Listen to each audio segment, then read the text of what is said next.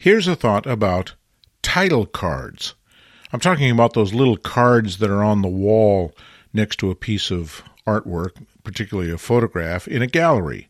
They're usually 3x5 cards. They have the name of the photographer. They oftentimes have the date. Sometimes they have the price. It occurs to me to ask the question, is that card part of the artwork or not?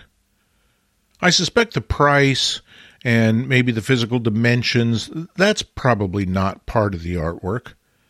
And, of course, the photographer that exists on the title card is probably visible in the signature, most typically located below the lower right-hand corner of the photograph itself. But sometimes those signatures can't be read. You either have to know how to decipher the squiggle that is the photographer's signature, or you need the card to tell you who made this photograph. But where it really gets sticky is about the title.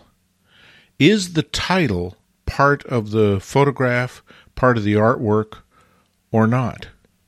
And I would propose that in most cases it is, because it influences what we're looking at. Matter of fact, the photographer's name influences what we're looking at. I remember very distinctly seeing an unknown print. I had no idea who the photographer was. It was in a gallery. I saw it from a distance. But it was kind of intriguing and kind of not. But I was curious. So I walked up to see who made the photograph. And it said, Edward Weston. And all of a sudden, my appreciation of the photograph tripled. It's like, oh, this is an Edward West. I looked at it differently. The name was part of the artwork. It influenced how I interpreted what I was seeing. And if an element, be it a title or a tone or a cropping or whatever else, influences what we are seeing, particularly as dramatically as seeing Edward Weston as the author of this photograph, if it thoroughly changes our interpretation of the image, doesn't that make it part of the artwork? And if it is part of the artwork, then why do we put it on a card, scotch taped to the wall? Or here's another way to look at it. If you buy a photograph in a gallery like that, do they also give you that little card from the wall that was next to the framed photograph because it's part of the purchase?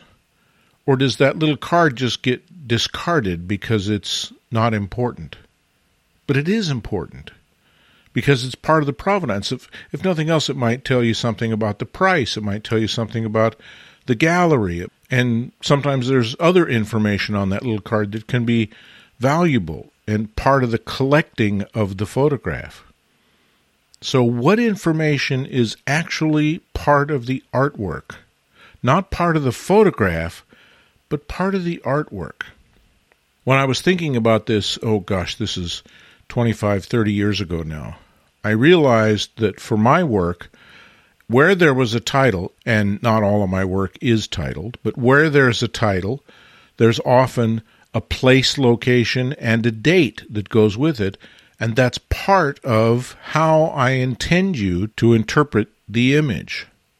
And to that extent, why not include that in the photographic paper? Now that's really easy to do with inkjet printers.